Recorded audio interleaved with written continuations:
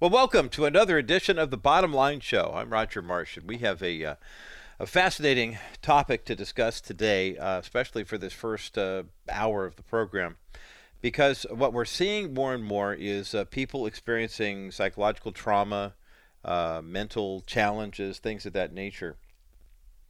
And we're actually going to, devote the next couple of days here on the program to talking about it. What's a faith-based response to it? You may have noticed in the culture that it seems like more and more young people, especially, are dealing with issues like, thoughts of suicide or depression, loneliness. I've read one study, and this is anecdotal because I don't have the actual study in front of me, but I remember reading the headline.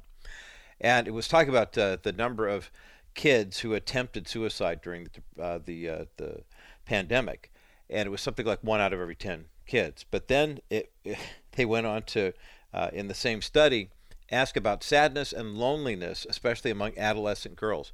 And in this one particular medical study, 50%, half of the girls that they surveyed who were in adolescence, had experienced sadness or loneliness on a regular basis. On the regular, as the kids would say. And it was amazing to me to think that, remember when social media first really became, a big thing, the MySpace phenomenon? Well, instant messaging back 25 years ago was like a huge revolution. And then you had MySpace, and then the smartphone, and then Facebook opened up. And Facebook, remember, was a going concern for college students and high school students long before we parents and grandparents got involved in it. And now most of your young people have kind of moved off of it. I used to post pretty regularly on that site. Two of my kids have abandoned it altogether. It's amazing how many things that you used to think, well, I can at least keep up with my kids because I see what I post, or I kind of follow what they're doing. It's not true. I mean, I do have an Instagram connection with my biological children, but man, it's just, you have to pick up the phone and call them, especially the ones in different states. I'm being somewhat sarcastic on that regard, but nonetheless, kids are at risk with it, what happens in social media, and actually someone is finally starting to pay attention to the fact that this huge spike in transgender activity may be more, the old issue, is it nature or is it nurture that makes us do what we do? Is it your DNA, the way you're wired? Is it something you can't really avoid? Or is it your influences? Do you speak with the same, do you speak with the same accent that your parents did? And your grandparents and your relatives? And there's a lot to be said for that. If you've ever been around people who have a certain level of education that maybe outstrips their parents or grandparents, and yet they still bring over, if you will, into their adult years relationships, certain ways of talking, certain colloquialisms and things like that, for example. There's that part of the process, but then there's the part, everyone's so focused on like young people wanting to transition.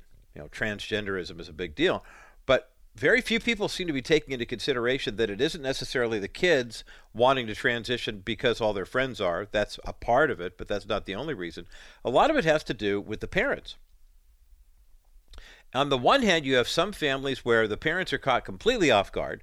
Go back and look at my interview with Brandon Showalter from the Christian Post about the documentary called Dead Name.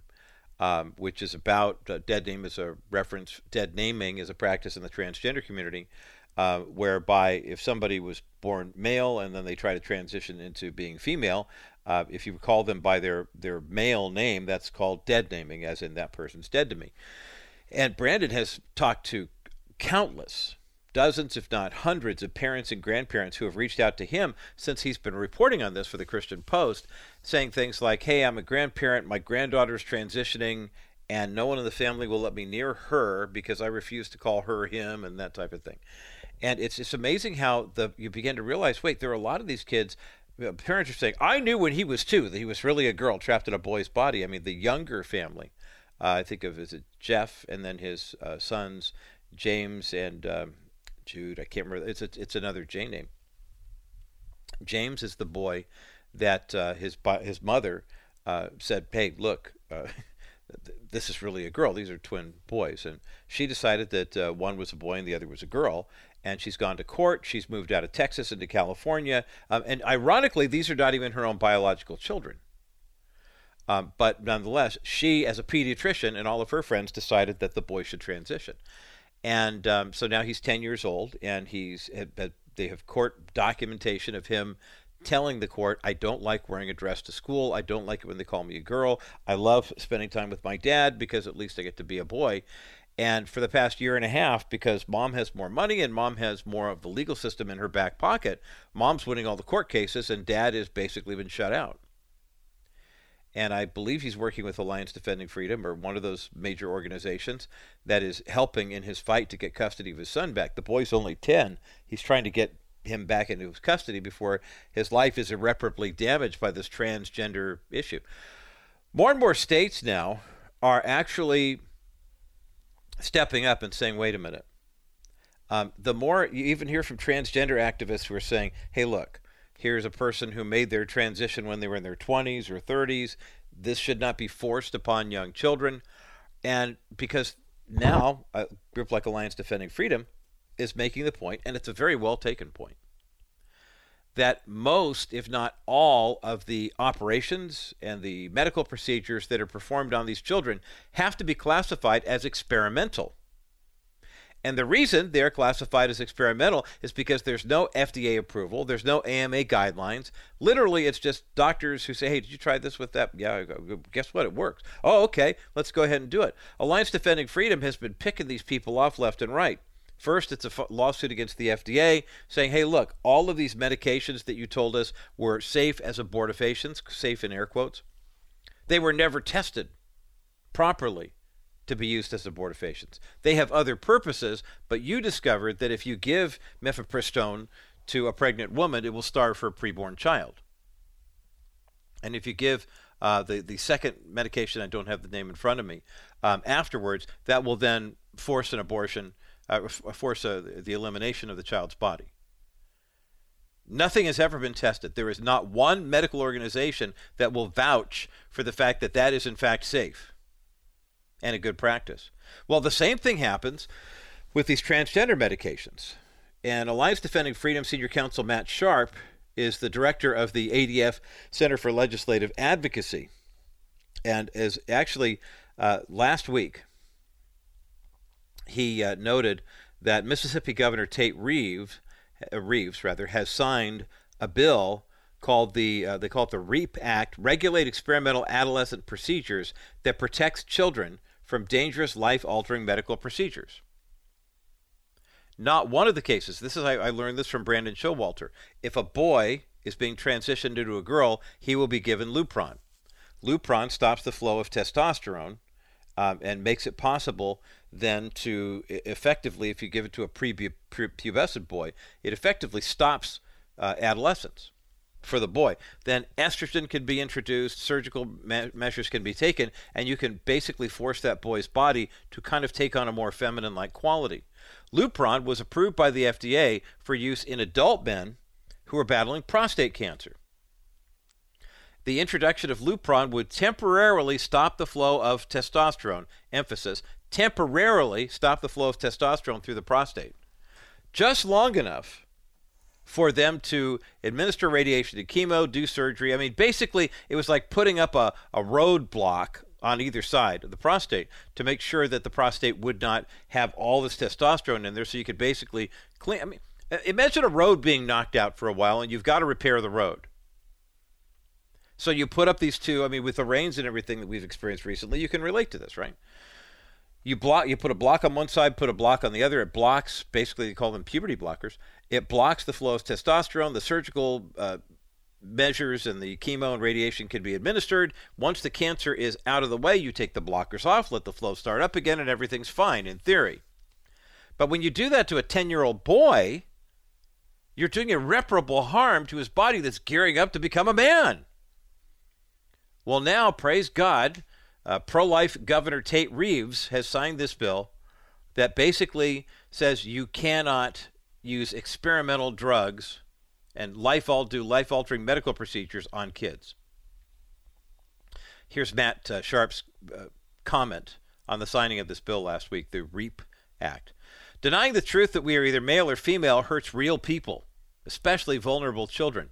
Mississippi is right to stop the injection of political agendas into the healthcare system by ensuring that children are protected from life-altering experimental procedures and drugs. Science and common sense tell us that children are not mature enough to properly evaluate the serious ramifications when making certain decisions. The decision to undergo dangerous and likely sterilizing gender transition procedures is no exception. We are grateful to Governor Reeves, Speaker Gunn, Representative Newman, and the Mississippi legislature for taking this strong stand for truth and the protection of Mississippi's children. Think about that for just a moment. The American Psychological Association, I believe, is the organization that has now deemed adolescence. Remember, we used to call adolescence that time when a child was going through puberty, maybe age 12 or 13, all the way through 18 or 19. Now, adolescence in the United States ends at age 27. As far as I'm concerned, anyone who makes a decision as to whether or not to alter their gender before that age, it's child abuse. And yet, the same left that says, oh, don't be so hard on Johnny because he won't move out and get a job and this, that, and the other thing before he's 30, oh, you don't want to rush into marriage, you want to make sure you're okay, says, go ahead and lower the voting age to 16, lower the age of sexual consent to 14, lower the age of transgender consent to 8 or 7, because these children know. Doesn't make any sense. We'll put this article up at thebottomlineshow.com. You can have a look at it for yourself, and even if you feel up to it, go on social media, drop a note to Governor Reeves in Mississippi, let him know you appreciate what he's done. There are some children who are dealing with some legitimate gender dysphoria and some issues that need to be addressed in the church. There are some adults who've dealt with it too. But how can we in the body of Christ actually do a better job of dealing with these issues? Well, first and foremost, how about not running away every time somebody says, hey, I was diagnosed with depression or schizophrenia or something of that nature. Dr. Ed Welch has written a book called I Have a Psychiatric Diagnosis. What does the Bible say? It's a great topic of conversation to have in the church pew and also in your home as well. Dr. Ed Welch, who has a master's in divinity, so he's an ordained minister, but also a PhD and is a licensed psychologist, will give us a conversation about what to do in how we can be more effective in the church with regard to people with a psychiatric diagnosis. That's coming up next as The Bottom Line continues. Get your money out of a traditional 401k or IRA now. What we have is a problem in the sense that, and I've got a big pot of money. No one's advising me on what to do with this big pot of money. And so I'm just kind of putting it all over the place. People in the early 50s and early 60s, when they went to work, they had pension plans. Hey, they knew when they retired, they're going to have a pension plan. Well, it is a real challenge when you think about the fact that here I am, now I'm retired, and you're now responsible for everything to do with your retirement, everything to do with the growth, everything to do with what you're going to do. And so this kind of gives you a feeling of relief to know that, hey, I'm not the only one out here suffering. When you see the severity of what the 401k has limited you to, and you realize that it really isn't what it was cracked up to be, this kind of takes them down the road and shows them how easily that can be solved. Call 800-696-9970. 800-696-9970. Wilson Financial Services for simply better alternatives. Well, today here on The Bottom Line, we're going to get into an issue that is something that is becoming more and more common. And I get the suspicion that there are many people in the church who might be dealing with this issue and wondering, why does my church not necessarily have the right answer or even a certain level of compassion for someone who has been diagnosed with a psychiatric disorder, something like bipolar disorder or PTSD or something like that. Today here on the program, we're going to talk about a brand new book called I Have a Psychiatric Diagnosis. What does the Bible say? The book is written by Dr. Ed Welch, and Dr. Edward Welch is joining me here on the program to have a conversation about psychosis and the scriptural renderings of what we're supposed to do counseling-wise and how maybe we in the body of Christ could do a better job of helping people who are working through these seasons. Dr. Edward Welch, welcome to the Bottom Line Show. Roger, it is always a pleasure to be thinking about these things, so I'm glad to be here. Dr. Edward Welch has a master's in divinity as well as a PhD and is a licensed psychologist and a faculty member of the Christian Counseling and Educational Foundation. He's been counseling for over 40 years and has written extensively on topics like depression and fear and addiction. And this new one, even though the title is a little, well, how shall we say, exhortationally or challenge, it's right in your face there. I have a psychiatric diagnosis. But this is becoming more common, is it not, Ed? I mean, it just seems like as we're having casual conversations, someone will say, oh, so-and-so is a narcissist, or so-and-so is dealing with PTSD. And I can hear the pastors who are listening to us right now kind of running for the exit saying, oh, please, not another one. I went to seminary to learn how to feed the sheep, not to necessarily treat mental challenges. You're identifying exactly some of the reasons I wanted to at least write these things down. The momentum behind psychiatric diagnoses has been growing for decades. I think when people talk about depression, when they look at the rate of depression among those born before World War I and those who are presently in their 30s or so, they find upward to a tenfold increase of depression. A conservative increase. And so obviously it raises questions. What's happened? Why is this happening? Well, what's happening in depression is happening really in almost any psychiatric diagnosis. And then the COVID, of course, became an accelerant for those. Right. And during COVID, panic attacks, which 40 years ago, you describe a panic attack and most people wouldn't know what you're identifying, but you describe it now and everybody is shaking their head. Certainly every pastor is shaking their head, knowing that this is what they're experiencing. So there is no question that the momentum behind psychiatric diagnosis is increasing and increasing rapidly. So we're all familiar with it. Either we are familiar with it because we fit in a particular diagnosis, or there's somebody very close to us that we love who fits in it. So it is very close by. It does have that reach. I remember talking with a woman who was part of a ministry that was helping veterans who were coming back from serving in active combat and talking about the reach of PTSD with our men and women in the military branches. And she said, just multiply it by a factor of 10 to 15. And that will give you, the idea of what the impact is like. If a guy comes home and he's married and he's got kids and their family is, close by and whatever, all of a sudden these things start to, it's a spider web. It just kind of keeps branching out and branching out. And one of the problems I think that a lot of people in our culture, you talk about the pastor who's, in the pulpit every week and saying, look, I have a master's in divinity. I might have a master's in theology. I don't have a degree in counseling. I don't have a law degree and I'm not a CPA. So I don't know if I can really be a pastor anymore because there are so many different things that we're dealing with. Even they're dealing with it too. You mentioned the anxiety and the panic disorders. Are they more in the forefront because people are talking about them more at Welch, or are they more in the forefront just because the world's getting weirder? Is it a combination of the two? I think there is a little tiny bit of it's more permissible to speak about these things. There's not the shame that perhaps was associated with it decades ago. So I think that's part of it. But the other part is it's a kind of desperation, if you will. We don't know what to do, and so it comes out of our mouth. We speak about it, and as we speak about it, we find that there is a certain commiseration and sometimes even a compassion that people experience, which is better than nothing. And we hope that if we keep speaking about it, maybe somebody will be able to give us some sort of guidance. So there's no question that these are spoken of right now, which really is a wonderful opportunity for us to ask that question. Okay, now how does Scripture speak more profoundly than any human could possibly speak who doesn't have Scripture and an understanding of the human heart? So it's an opportunity for us to really go to Scripture and say, okay, Lord, teach us more. Break down barriers. How do we speak to these very, very difficult and oftentimes life-consuming problems?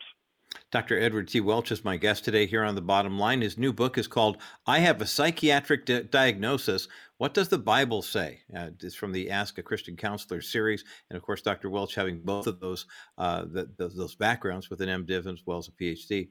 We talked about anxiety. We talked about panic. It sounds like a lot more people are, it's interesting when we talk about those two. Depression always kind of shows up as kind of the uninvited triplet, that goes along with that. But I think on the larger scale in the culture, we're seeing a lot more people who have been realizing the fact that they are victimized by traumas that have happened in their lives in the past, maybe one trauma, maybe multiple. Talk about the difference between somebody who has maybe anxiety and panic disorders and someone who's got a trauma that's kind of driving some of these depression and anxiety issues that they're dealing with. Well, it's a good question. But one of the things you're going to find with psychiatric diagnoses is that they begin to blur together, that rarely do you have only one that's discrete and different from all the rest. If you're familiar with PTSD and trauma that keeps breaking into the present, you're going to be familiar with depression, you're going to be familiar with hopelessness, and certainly you're going to be familiar with fears and anxieties and panic. So they are not as discrete as they might sound. We can find ourselves in so many of them without question. And the question, and really for us, is I think here's my concern. When somebody identifies a particular psychiatric or psychological struggle, somehow there is this, I mentioned this a second ago, there is a partition between their experience and Scripture. And I think one of the reasons is you just don't find PTSD identified in Scripture. You don't find panic attacks identified. You don't even find depression, actually, identified in Scripture. You can go to Saul, perhaps, and say he seems to fit, but that really doesn't help us. So a concordance really does not open up Scripture on these things. So we tend to look other places and assume that here is a place where Scripture is somewhat silent, which is a really difficult thought, to think that here's something that dominates our lives, and the Lord doesn't really speak about it to us. So I think that's what we're up against. That's our challenge, I think, in this generation. Boy, and it is a seemingly uphill battle, but there definitely is a way to bridge the divide. We've got about 90 seconds till our first break, Dr. Edward Welch. I mean, for the person who says, I don't even like saying I have a psychiatric diagnosis, or the other person kind of wears it like a badge of honor. Hey, check it out. It's kind of, I don't want to trivialize it, but I'm sure there are some people who are trying to, make peace with it. What's a good piece of advice for us in the body of Christ? You're working with somebody at church or maybe on the job or something like that. You find out, they confide in you, this, that, and the other thing. What's a good first response from someone who is just, lay ministry person, just figuring this out and saying, I want to be a helper. I want to be an aid to someone in this situation? I think the first thing, this is not a response. It's a way we would think about it. The first way we would think is, this person is going through something very difficult and very painful. And I want to try to understand what this is like for this person. We move toward the person with compassion and with humility. That's really the first order. And it's a good first step. It definitely is. Well, let's take a break. And when we come back, more of this conversation. Dr. Edward T. Welch is my guest today here on The Bottom Line. The book is called I Have a Psychiatric Diagnosis. What does the Bible say? There's a link for the book up at thebottomlineshow.com. This is not a thorough, I don't want to say it's not thorough. It's certainly comprehensive, but if you're expecting it to be a 400-page, DSM type of book, that's not what you're looking at here. It is fairly easy to digest. But on the other side of this break, I want to get into the one part of this book that does not seem to line up with the others, to me anyway. And Dr. Welch, what we're going to talk about. So we'll talk about that on the other side of this break as The Bottom Line continues. Life insurance will never replace the person you love, but that money can help you get through life when it feels impossible. When your life insurance claim is denied while you're already dealing with so much, you need someone on your side. Stephanie Cover of Cover Law used to work for the insurance companies. She challenges and understands the way insurance companies think. Hire Stephanie to file a life insurance appeal while everything is still fresh in your mind. Don't let the insurance company get away with greedy behavior while you're in mourning. Stephanie Cover will do everything in her power to get you the financial protection which was promised to you as a beneficiary of the policy. The money from the life insurance proceeds can supplement your income so you can support yourself throughout the process of bereavement. Save Stephanie's number or call her now at 877-214-4935. That's 877-214-4935. Or you can fill out a contact form at kbrightradio.com/Coverlaw. Stephanie Cover. She knows the other side. Welcome back to the Bottom Line Show. I'm Roger Marsh, and so grateful to have you along today. We're talking about mental illness, psychiatric diagnoses, and how we in the church can do a better job of standing with our brothers and sisters who are going through this season. Dr. Ed Welch is my guest. He has a book out called I Have a Psychiatric Diagnosis. What does the Bible say about it? We've got a link for the book up at thebottomlineshow.com, and we have a copy of this book to give away right now. 800-227-5278. 800-227-5278. 800-227-5278 is the number to get you through to the bottom line. You know, we hear a lot of talk in the church about being more welcoming and inclusive to all people. And quite frankly, I don't know of anyone who is worth their weight in ministry who would look at somebody with a different background, take your pick, and say, sorry, you can't come to church until you get all your sins forgiven. You know, that's nuts. The question, though, is not a question of can somebody who is dealing with a psychosis, or someone who's dealing with drug addiction, or someone who's dealing with alcohol, or infidelity, or things like that, people say unwanted same-sex attraction, if they're not welcome at church, that's not the issue. The issue is when you meet Jesus and he says, I am the way, the truth, and the life, no one comes to the Father but by me, what about your old sinful life is he going to say, go ahead and keep it, it's okay? I mean, the reality is, the gospel is you and I are sinful, fallen people. Everybody, Scripture tells us, has sinned and fallen short of the glory of God. Once we have that face-to-face encounter with our Lord and Savior, here's the deal. We believe that he died to pay the penalty for our sin. Amen. But then as our Lord, he leads us away from that sin so that we will sin no more. Now, we're going to sin, but when we do, it should be less and less, and there is forgiveness because there is true repentance. So the idea that you could be a Christian, for example, and still keep living your sinful, licentious lifestyle, it doesn't add up. But the good news of the gospel is God loves you just the way you are, but loves you too much to leave you that way. Again, we're giving away copies of Dr. Ed Welch's book, I Have a Psychiatric Diagnosis. What does the Bible say? Give us a call right now to get your copy. 800-227-5278 is the number to get you through to the bottom line. More of my conversation with Ed Welch in just a moment as the bottom line continues. Dr. Edward T. Welch is my guest today here on The Bottom Line. I'm Roger Marsh. We're talking about his brand new book called I Have a Psychiatric Diagnosis. What does the Bible say? From the Ask the Counselor series. Dr. Welch has a Master's in Divinity, a PhD, and is also a licensed psychologist and faculty member of the Christian Counseling and Education Foundation, has been in counseling ministry for over 40 years, and has written extensively on depression and fear and addictions and this, that, and the other thing. From a biblical perspective, and Ed, we were talking during the break about how it seems as though when it comes to these issues that we've been discussing, that it's in your brand new book, I Have a Psychiatric Diagnosis. What does the Bible say? Anxiety, panic disorders, trauma, depression. Seems like there's kind of an uptick in all of those diagnoses. But then you also include a chapter on narcissism. And I have to admit, when I was first reading through this, my first thought was, how did that get in there? You know, I mean, almost like this was a chapter you're working on for something else, and somehow the copy and paste wound up in the wrong book. I mean, literally, because narcissism seems like it's a whole separate entity. Help us understand the connection. I mean, there's certainly a rise of narcissists. If you've just been to the supermarket and driven through the parking lot, you know what it's like to see narcissistic behavior. But talk about against trauma, depression, anxiety, panic disorders. Where does narcissism fit in all that? Yeah, we can get back to the more prominent ones in a moment, but Roger, you are an awfully good reader to be able to notice that, because they all share, they fit psychiatric diagnoses, they fit these categories, so they share that, but the difference is that a psychiatric disorder the disorder of narcissism, it's not necessarily painful to the person who experiences it.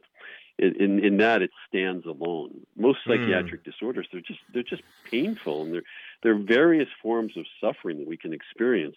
But the suffering actually in narcissism is the suffering for the person who is in the narcissist family or is married to a narcissist. That's when it's painful. But it's still the same question: how does Scripture speak to a narcissist, and how does Scripture speak to us when we're seeking to engage wisely with a narcissist? What I'm trying to say there, even with a narcissist, let's ask that question: how can Scripture come into a place where it's usually not invited, and how can it do what it typically does with everything else in life? where it speaks more profoundly than we could possibly understand. So what I'm trying to do with narcissism is I'm trying to give family members and friends just a bit more patience as they try to understand the person, and a bit more skill, perhaps, in the way they try to engage the person. Is narcissism, I mean, I can understand that if you look at anxiety or panic disorders, that's kind of in your DNA sometimes, if you come from a family like that. Depression can be passed on from generation to generation. Trauma is trauma. I mean, it's either it's going to happen one way or the other. But narcissism it seems like it's a different animal. What are some of the commonalities that it has with some of these others that might help us understand? Because I won't mention names, but we all have narcissists in our world. I mean, as you mentioned, Yep, and when you're trying to deal with that type of personality, sometimes it can just be so infuriating, let alone frustrating. Yeah, Roger, I believe that when we use the phrase psychiatric disorder, psychiatric diagnosis, it's embedded in that is a hypothesis. There's a theory. And the theory is that there's something physiological that is contributing to this. We don't know exactly how, we don't know how much, but we tend to assume that there's something physical. There's something at the level of the brain that is contributing to these difficulties. I agree with that, and I think it also follows with narcissism, where on one hand, narcissism, it seems as though it is just overt, blatant selfishness. It is a matter of the human heart, and it is just sinful through and through. That's the way it would appear, but I think there's something more than that. There is a lack of awareness in the narcissist's world. There's a lack of awareness of the world of emotions. And if you're not aware of the emotion, if you're not aware of your own emotions, if you're not aware of the feelings of other people, you will simply be indifferent to what they say. They can yell and scream at you, and you're not going to get it. They can speak about something that was utterly painful, and you'll change the topic to something that's more interesting to you because they're speaking a language that doesn't make any sense. The reason I'm not trying to give any deep insight into narcissism, but here's I think the pattern for us, that if we can understand a person, and if we can understand that some of what they're doing is a reflection of weaknesses in the way they process life, it leads to more patience. I think that's the benefit for a family. When a family can say, here is a man or a woman who simply doesn't understand how to do relationships. Some people talk about emotional IQ and things like that. And some people talk about the autistic spectrum. Those things are all potentially relevant in this, where there is a lack of understanding of how we do relationships, which means that those of us who know how to do relationships, it becomes the question for us now: how can I reach this person meaningfully when I'm speaking, in a sense, into a very different culture than the one I understand? And you see, that question alone, instead of simply getting infuriated with a narcissist, if you're a missionary, in a sense, going to another culture, your frustrations are always moderated by, there are things I don't know what's going on. I want to try to understand. How do you understand? You talk to the person. You try to understand their world.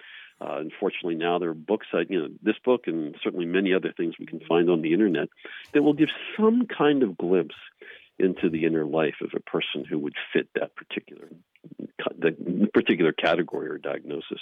Well, the book that we are talking about with Dr. Edward Welch today is called I Have a Psychiatric Diagnosis. What Does the Bible Say? We've got a link for the book up at thebottomlineshow.com. It talks about common diagnoses: anxiety, panic disorders, trauma, depression, narcissism.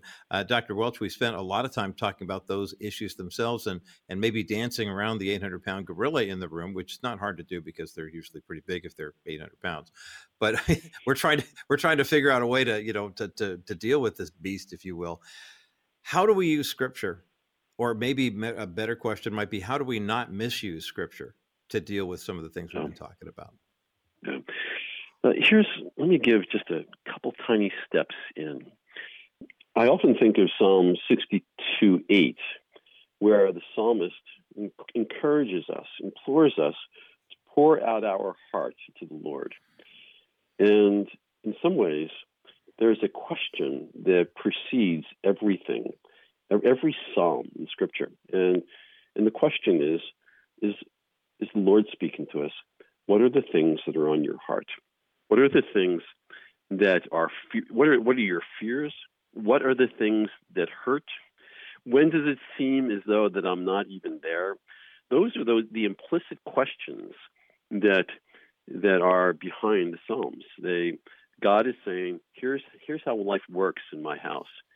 Speak to me from your heart. Now, that seems like a small step.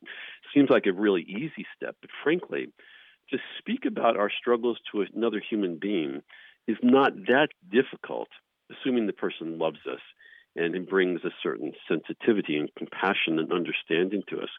But it is not as natural to speak those things to the Lord. So if a person is simply able to speak of their particular struggle to the Lord, that is a huge step. And what you're going to find in Scripture is you don't come to the Lord and say, well, Lord, I'm struggling with panic attacks. What he says, and you'll see this in a few different Psalms, it's almost as if he's saying, tell me more. No, give me more words. And occasionally in the Psalms, he'll say, is it like this? Is it like this? Is it like this? And so he asks us to wrestle with, well, tell me what it's like, and to put that diagnosis in images, in metaphors, in words and descriptions, and speak them to the Lord. That's where the partition between these disorders and the Lord, that's where it begins to break down. Now, it's only the beginning, right. But that by itself is a huge step. And then the conversation goes, okay, now, Lord, what do you say to me? This is what I've said to you now. What do you say to me?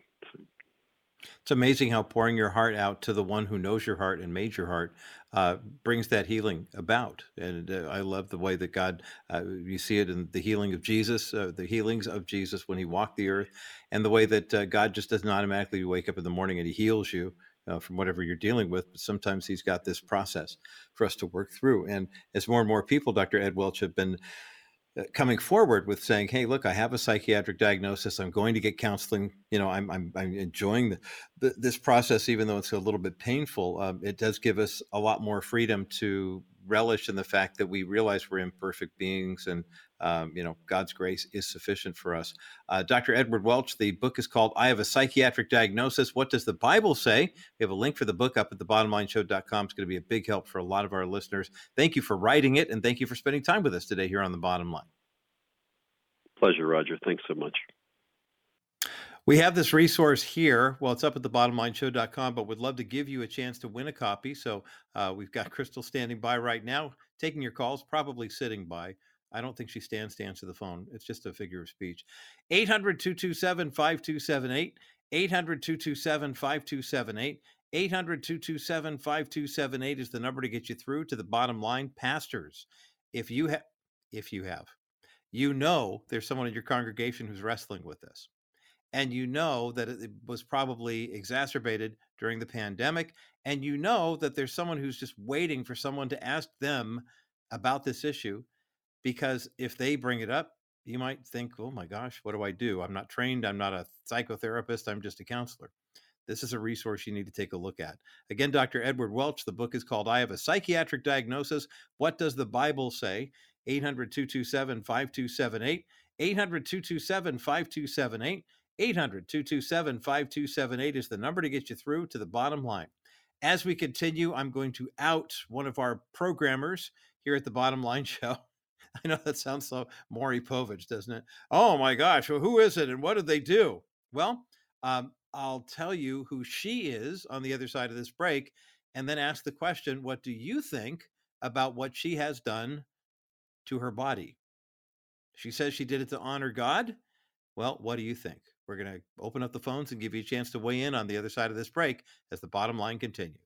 My thanks again to Dr. Edward T. Welch for joining me today here on The Bottom Line. Been a big fan of Ed's work for about 15 years, and every chance we get a chance to get him on the program, I highly recommend that we do, and Tamara was successful this time. Licensed psychologist and a faculty member at the Christian Counseling and Educational Foundation, CCEF. He's been counseling for over 40 years and has written this great book called I Have a Psychiatric Diagnosis, What Does the Bible Say? It's from the Ask the Christian Counselor series from New Growth Press. We have a copy of the book we're giving away right now at 800-227-5278, 800-227-5278. 800-227-5278 is the number to get you through to the bottom line. When I think about people who are wrestling with mental challenges, oftentimes, you ask the question, well, what about somebody whose obsessive compulsive disorder really gets in the way of relationships, or someone who's bipolar? What was it? Beth Moore has written her autobiography, and in it, she was very critical of the way the Southern Baptist Convention handled a sexual abuse case that was sexual abuse committed against her by her own father, who was a pretty big shot in an SBC church when she was growing up. And then you've got, she also mentioned an oh, by the way type of thing. Her husband, Keith, has been battling PTSD for all 45 years of their marriage. And, she said in a quote that I read in an article about this whole issue, she said, we didn't know which Keith was going to wake up every morning. We didn't know who we were going to be dealing with. And if you have ever found yourself in that situation, I mean, I know what it's like to be in a relationship, in a family dynamic with someone who they called it bad bipolar anxiety depression. And it's just this spinning wheel, and it gets control of people, and they wind up turning to drugs or alcohol, to try to numb the pain or steady the floor underneath their feet. But then there's the church, and the church comes in and says, well, you know what? You want to be clothed in your right mind and don't get drunk with wine. And, there's got to be some kind of demonic activity. And I'm thinking, wait, doesn't Paul have this whole issue where he says, 3 times I went to God with a thorn in my flesh, and all 3 times God said, my grace is sufficient for you. In other words, you're not going to need anything more than my grace to withstand what it is that's tormenting you. Shane Claiborne's written a book on this type of topic about saying, hey, why don't we re-examine what it means to be pro-life? Let's kind of move away from the anti-abortion thing to talk about every aspect of life. And I think mental health is about to get its time on center stage in the church, to which I would say it's about time. I mean, if you know that, someone has gone to a psychiatrist and had that kind of, preferably someone who's a person of faith, and has gotten that diagnosis, the next question, of course, is, well, now what? What does the Bible say about this? In the Old Testament times, anytime anyone had any kind of infirmity, you saw what it was. What did this man do? Jesus, well, New Testament. What did this man do? How did his parents sin that he was born blind? That was a real belief and part of the belief system in Old Testament into Jesus' day. And something tells me that we may still be teaching that type of stuff and saying, hey, wait a minute, these things that don't look perfect to us, maybe, just maybe, the things that don't look perfect are, the ways that God is going to glorify himself. Doesn't Scripture also remind us that God's strength is made perfect in human weakness? Anyway, we have one copy of this book. I Have a Psychiatric Diagnosis is the title. We have one copy to give away, and Crystal's taking your calls right now.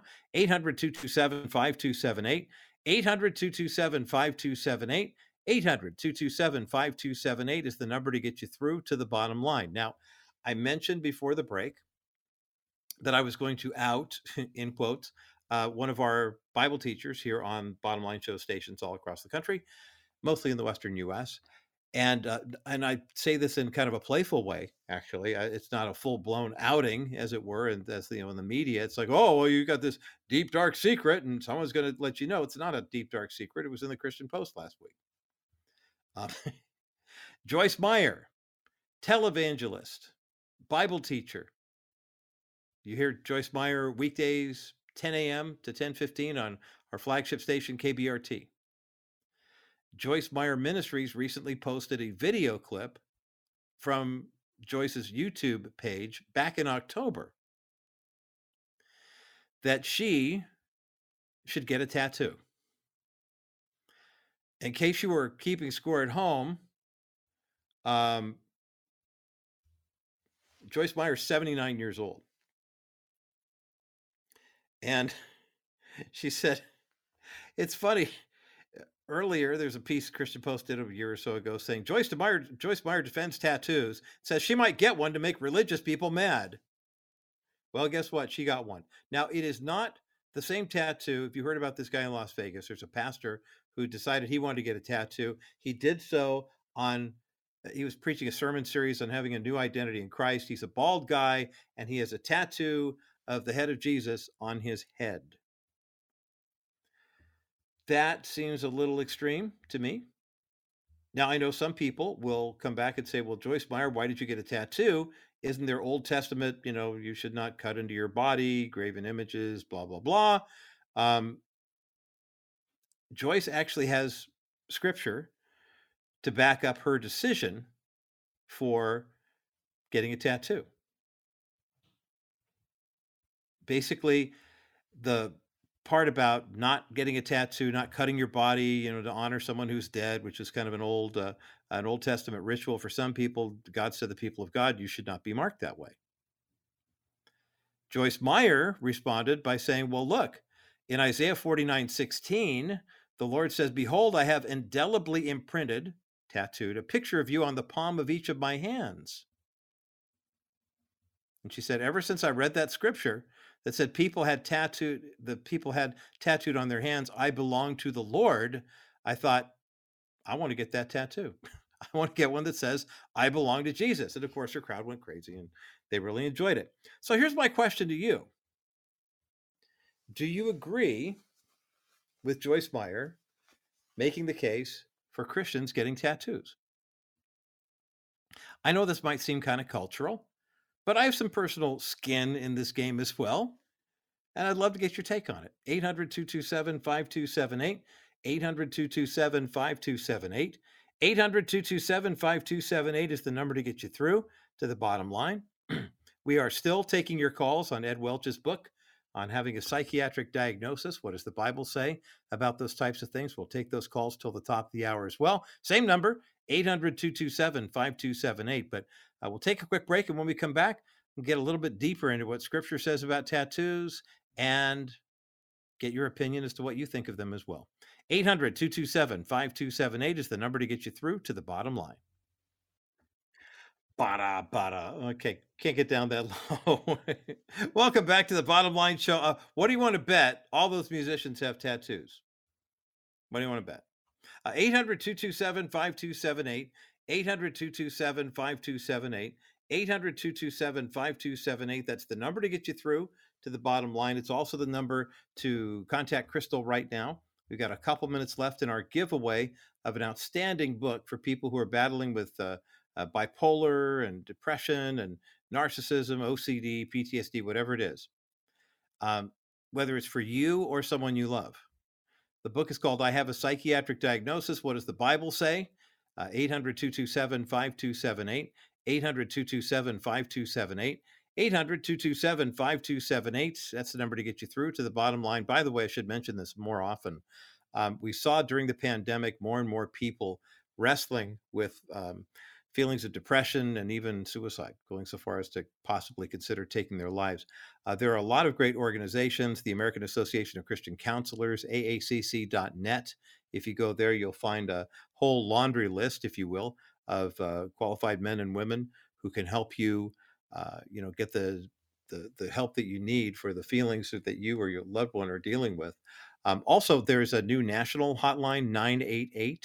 It's kind of like we always think 911's become part of the vernacular. If you're in a distressing situation, you call 911. And unfortunately, we've heard the stories of 911 operators who get complaints for people who are upset because their pizza was cold or something. That's not what you call 911 for.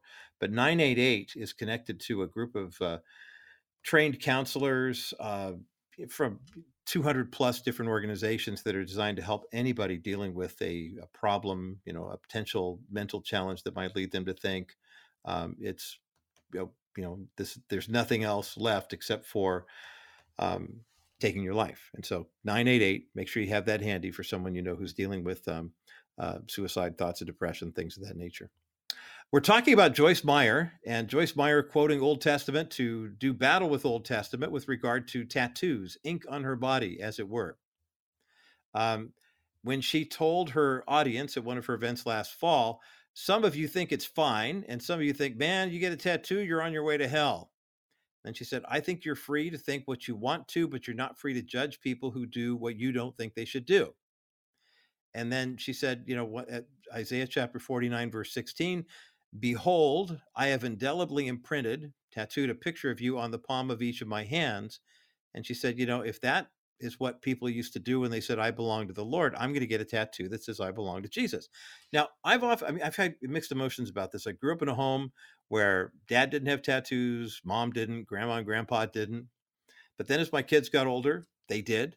First, my oldest daughter, Emily, she got one, and then she got one with her husband, and then she got one with her siblings, and then she got one to honor her mother, who passed away a couple of years ago. Yeah, all three kids got one to honor her mother. Now, I'll be honest with you, of the ones that they have as a dad, that one honoring their mother is actually kind of interesting, because that's the one of the four that she has that I would say, wait a minute. The Old Testament says, it was a ritual that a lot of people would cut their skin, as the Hebrew is translated, to basically honor somebody who had died, or as in a way of grieving or mourning that loss. That one says to me, hey, that maybe isn't the right reason to do it, even though lots of people who've done it. Maybe you've done it yourself. Now, any Christian would be okay with the idea, hey, I had all these tattoos, and then I became a Christian, and now I don't have any more. I get it. But I've seen a lot of younger people. I mean, the statistics I've seen with the under 40 set are pretty staggering. Like 59% of young adults in the United States have at least one tattoo. Well, Joyce Meyer got one at age 79.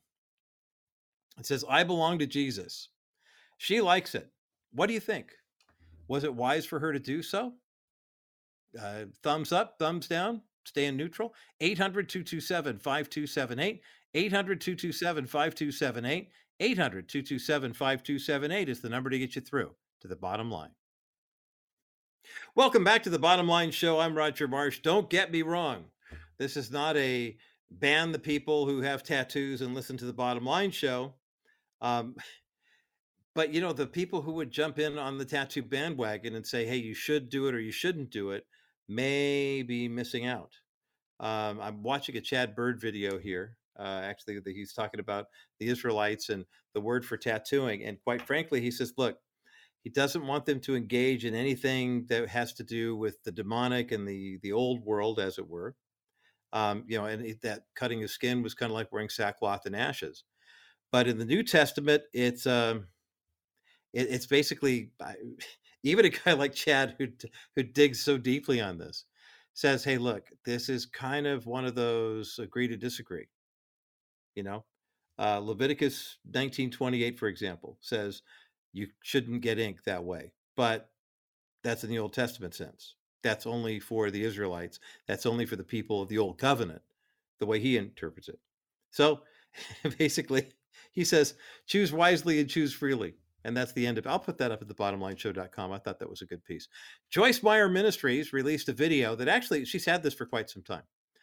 Joyce did a video where she told a group of women at one of her conferences that she thinks that getting a tattoo is pretty cool. So much so that she, at age 79, got one, and her husband, who I believe is age 82, also got one. Now, it's Leviticus 19:28. Do not cut your bodies for the dead or put tattoo marks on yourselves. I am the Lord, and we're in the Levitical law. Now, it's amazing how many people have said, there are no Christ-honoring Christians who have tattoos on their bodies. I know some Christians who do, but I don't think so. But the New Testament is kind of a gray area.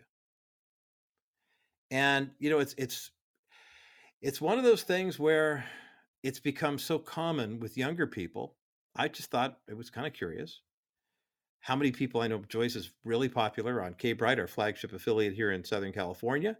And also when it comes to the people who listen to Joyce and watch her all over the country. But I'm curious as to what you think about Joyce getting a tattoo, what you think about tattoos on the whole. And so we're going to spend the rest of the program talking about ink. 800-227-5278, 800-227-5278, 800-227-5278, the number to get you through to the bottom line. Tom in San Jose. Tom, welcome to the Bottom Line Show. Thank you. It's a pleasure to be here. Good to have you, Tom. What do you think of Joyce's tattoo? Well, I think I've always been for or against tattoos, but it's the content of the tattoo that has always bothered me. Okay. I don't see any problem with having a tattoo saying I'm a king's kid or praise God or anything like that. I don't see it as being cut. It's not the same thing as cutting your body. Mm-hmm. So I don't see anything wrong with it. It's just what you put on your body that would make the difference. Yeah, that's an interesting point, and I'm glad you brought it up, Tom. I was talking with a guy who's a counselor in the and works in the youth ministry world. His name is Tim Kimmel, and his son went off to Christian college, sent his dad a text message, this is probably 15 years ago, and said, "Hey, Dad, I just want to let you know I'm coming home with ink on my hands." And he said, "Oh my gosh, what did he do? What did he do?" So they came home and he was wearing a long sleeve shirt and he made, kind of a big dramatic presentation there at the dinner table. And finally he rolled up his sleeves and he noticed on the left wrist he had written grace and on the right wrist he'd written truth. And he said, Fantastic. "I just want those as my reminder." Yeah. And Tim, he said, "I was so excited, to see that happen." He goes, "I figure if you're going to get a tattoo or tattoos in this case, that's the way to go." So Tom, you're saying that it's the content of it and the spirit with which it's done more important than the fact that you did or didn't do it. And I can see where that having a tattoo with a Christian, something Christian would be a opportunity to start a conversation and maybe even get somebody saved. Who knows? Absolutely. And in this day and age where it's getting so difficult for people of the faith to actually have a conversation, and he actually had them in Latin, gravitas and veritas, but nonetheless, I mean, to have that there, I'm that guy who goes through the line at the supermarket and goes, "Hey, that's an interesting pin. What does that mean? Or what is that, that symbol for if someone's out wearing it?" Because if they give you the opportunity, I'm going to ask that question. And so it sounds like I like what Robert Morris says. He says that he takes every opportunity that he can in a grocery line or any place like that to witness to people. I like that. Yeah. Well, it's getting to the point now where we really, really need to do that more often than not, and make the most of what's Ephesians 5. Make the most of every opportunity because the days are evil. So, Tom, I appreciate your thoughts on that. Thanks for calling in today from San Jose. Thank you. Bye-bye. All right. Have a blessed day. 800-227-5278. Joyce Meyer making headlines. Now, Joyce Meyer usually makes headlines because people go, "Well, there's that woman preaching the Bible again, and we're not sure about that." But I'll tell you what, I mean, we're in our 12th year of the Bottom Line Show, originated at KBRT AM 740 in Southern California. We've expanded to AM 1240, FM 103.3 and 100.7 in Southern California. We're at 770 KCBC and 94.7 in Modesto, and AM 1220 KLDC live for the program, 90 minutes every day, and a recorded delayed version on KLTT in Denver as well. And as we have spread and as we have expanded, Joyce Meyer's program hasn't gone anywhere. It's still getting a lot of response from people, a lot of people who are loving what she says in terms of her Bible teaching. I think it's kind of gutsy, kind of a bold move at the age of 79 to get a tattoo. But for those who look at Leviticus 19:28 and say you're not supposed to cut your body, basically the whole don't do this as a sign of honoring the dead and engaging in cultural customs of that time. That's for the people of Israel. But Joyce says, well, I looked at the Old Testament, saw Isaiah 49:16 that says, "Behold, I have indelibly imprinted or tattooed a picture of you on the palm of each of my hands." And boy, I'll tell you what, if my name is there, if my face is there, then by golly, I love it. But Tom brought up an interesting point about the times we're living in right now. And I want to embellish on this just a little bit. The idea that here we are as children of the King, children of the living God, living in a culture right now where even doing something as audacious, if you will, as wearing a cross I mean, that's been a sign of, Christian unity and the love of Christ toward us for years. And we often forget, I mean, this is a sign of execution and death. I mean, remember, I've heard some Bible teachers say, it's kind of like wearing a guillotine or an assault rifle or, electric chair around your neck, because that was the most heinous way to die in the Roman day. I mean, when Jesus was put to death, it was the most painful, it was the most humiliating, excruciating death known to mankind. And for us to wear this cross down and say, oh, no, that's not what we see. When we see a cross, we see life. We see forgiveness. We see the power of that cross, Jesus dying to basically kill death. And it's beautiful, to think about that. I mean, it's that in and of itself it's just interesting the way people look at different aspects of life. I mean, we think about this in the Sanctity of Life community. The fact that you've got California Governor Gavin Newsom, for example, saying, well, we're not going to do business with Walgreens because they won't give, they won't dispense mifepristone. And if they're not going to help women whose lives are hanging in the balance, then we're going to, we're not going to do business with them. Well, Walgreens has elected not to sell and distribute the abortion pill, so-called medical abortion pill. And the reason is because it kills children. I mean, it is a killer. The same people who say don't show an ultrasound of a child to a mom because it's too traumatic are missing the point. The whole point with the ultrasound machine is you want to show how beautiful this baby is. These 4D images are incredible. Our preborn clinic reports are fantastic as to what the ultrasound technology does. But what's remarkable about this is the same people who are saying don't show the ultrasound to the woman because it's too traumatic are wallpapering over the fact that the trauma is if you show the image of the ultrasound to a woman and she sees her child's face and she hears her child's heartbeat, she does not want to end that child's life. And I'm so grateful for those who are part of the Bottom Line Show family, like you, who support the ministry of preborn. And we could use new supporters all the time as the fight for life grows more intense each and every day. The battle for the existence of human beings that God has created in the mother's wombs and has ordained to live. I highly recommend that you make a donation to preborn. $28 saves a baby's life. $15,000 is the cost of putting an ultrasound machine in a preborn clinic. I'll have information later on how you can make that donation, but please do so. In the meantime, make sure you have our phone number handy, 800-227-5278, 800-227-5278, 800-227-5278 is the number to get you through to the bottom line. We're taking your calls on Joyce Meyer's decision to get a tattoo. And for those who are listening and watching on myhopenow.com, I hope you can see this. I'm moving away from the mic here. I'm just going to say that people who are watching on My Hope Now can get an idea of how I feel about tattoos. I'll go into greater detail talking about this on the other side of this break as the bottom line continues in just a moment. Our friends at Preborn are doing such great work. I mentioned the fact that Governor Newsom in California is just on the warpath right now, trying to keep women from seeing what ultrasound technology can do. A $15,000 donation right now will save 250 babies per year for at least 10 years. I mean, think of the math. $15,000 donation, 2,500 children at least will be saved here in the People's Republic of California right now. Can you make that donation to Preborn? 833-850-BABY is the number to call, 833-850-2229, or go to kbrightradio.com. Click on the Preborn banner. You see a couple of cute kids all wrapped up in swaddling cloths, and they just look so adorable. You want to click on and make that donation right there. Now, if you want to save an individual child's life today, you can do so with a $28 donation. That's how much it costs to make that ultrasound technology a reality. Do the whole pregnancy test, ultrasound technician, the whole shot. $28 saves one life. $140 saves five. Can we get 5 people to make $140 donations between now and 4:30 at the end of the program? $700 to do it. We can save 20 kids right now. 833-850-BABY is the number to call, or go to kbrightradio.com and click on the Preborn banner.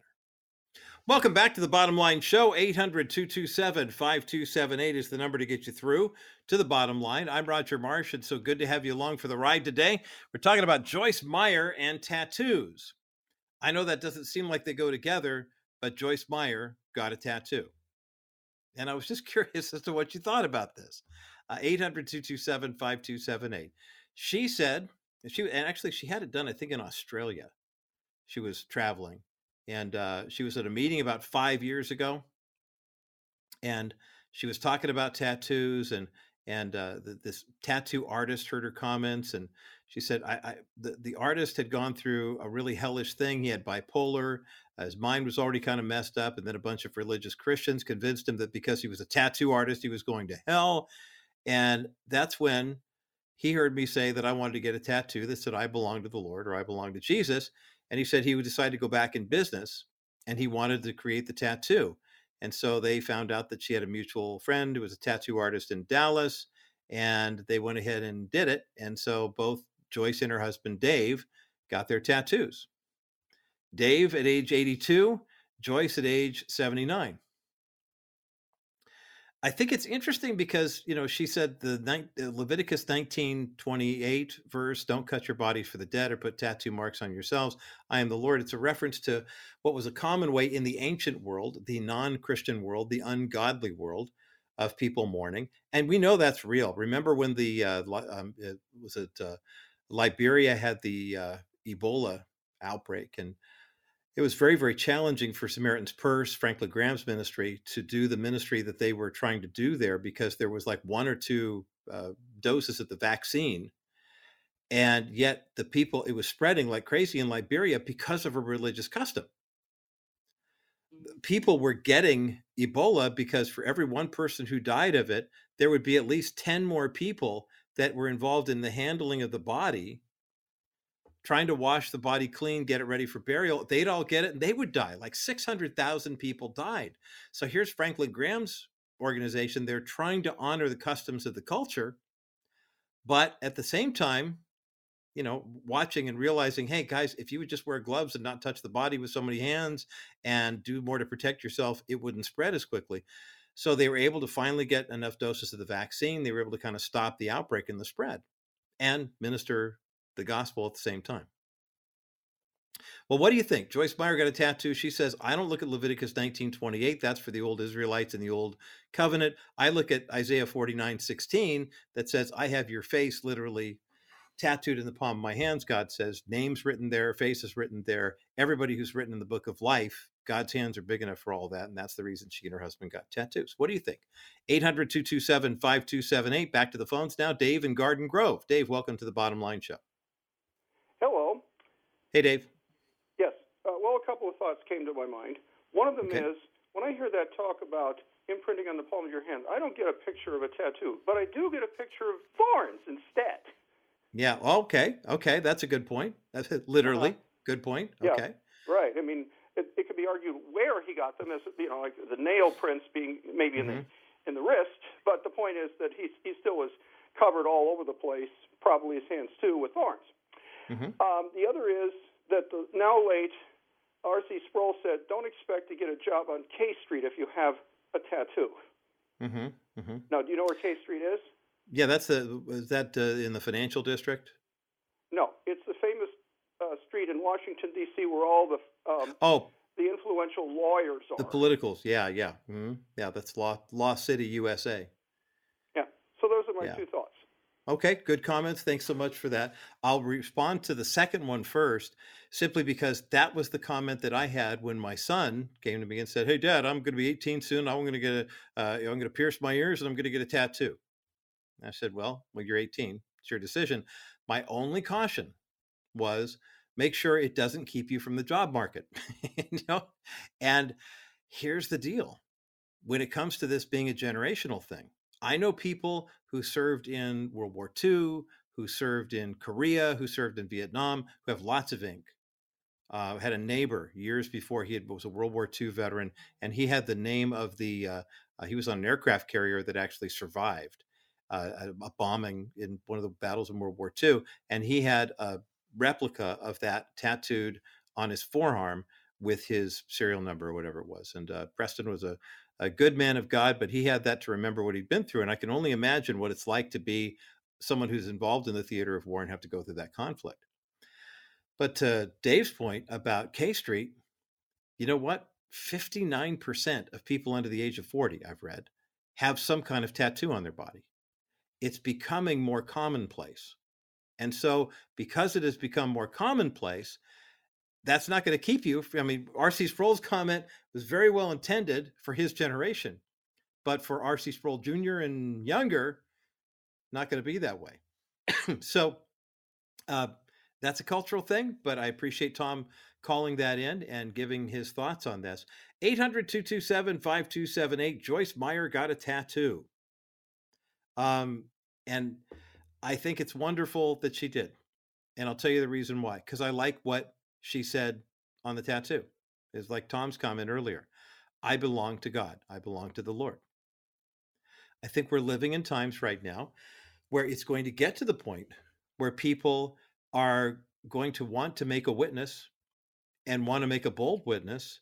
And short of, being able to make that witness verbally, the tattoo makes it for you visually.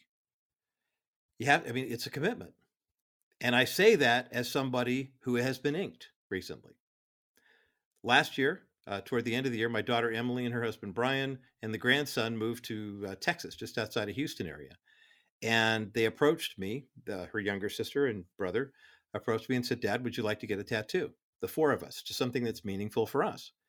And I thought about it and I said, yeah, I think that'd be wonderful. And so the week between Christmas and New Year, we took a day. There's a place down here by the K-Bright Studios, actually.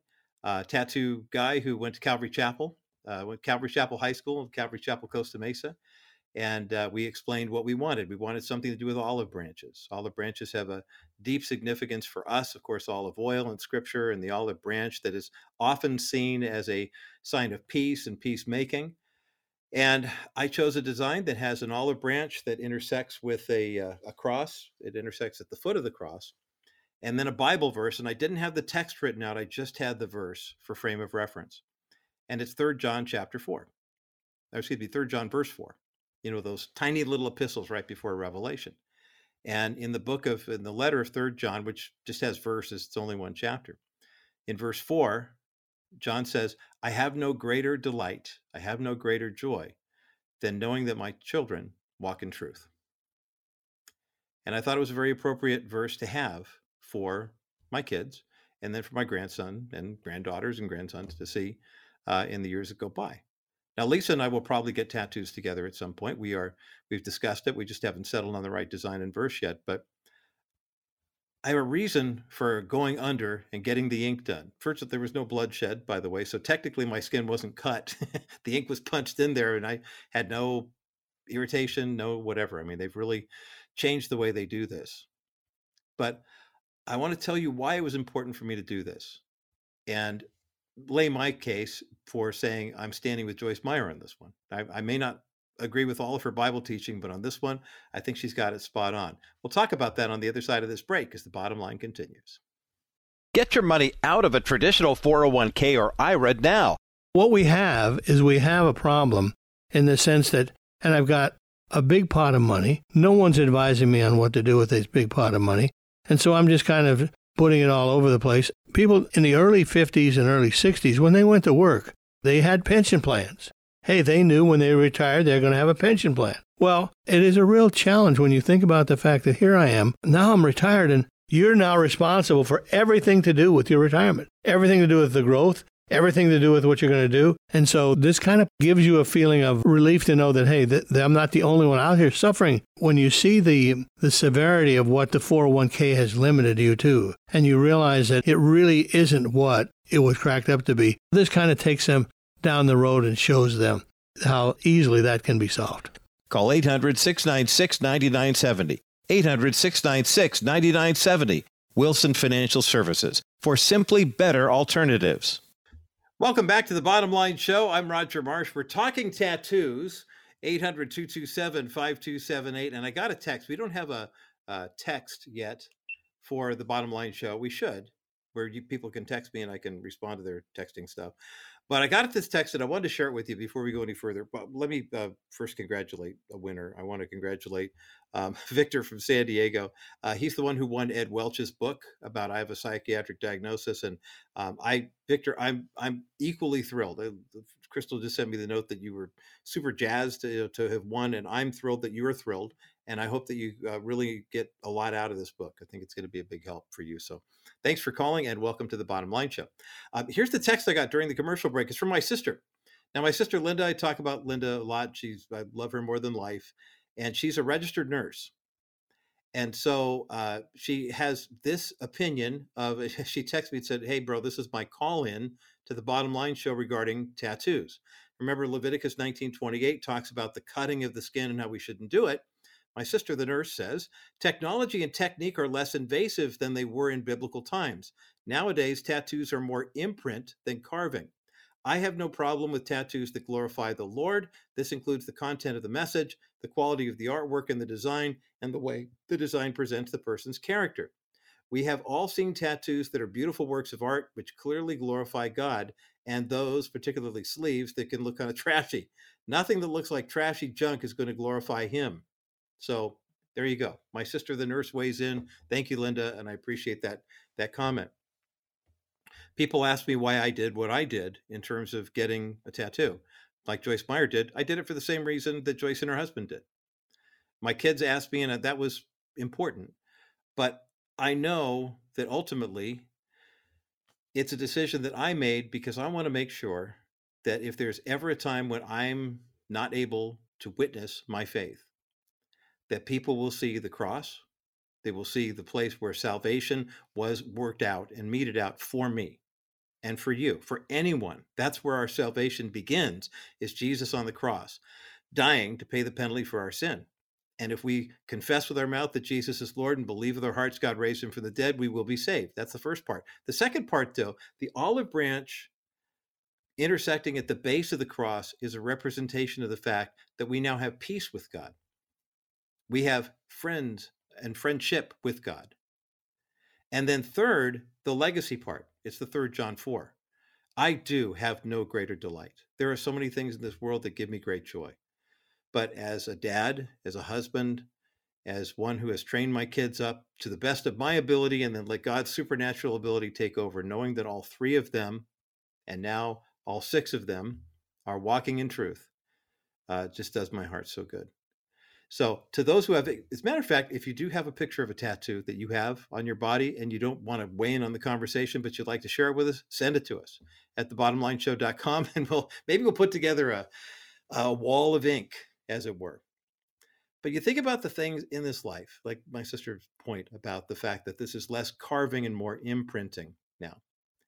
It's an outward representation. We do realize that at some point, the enemy is going to have, rule and reign in this earth. And those who will receive his mark will be able to engage in commerce and buy and sell and basically keep on living their normal lives, so they think.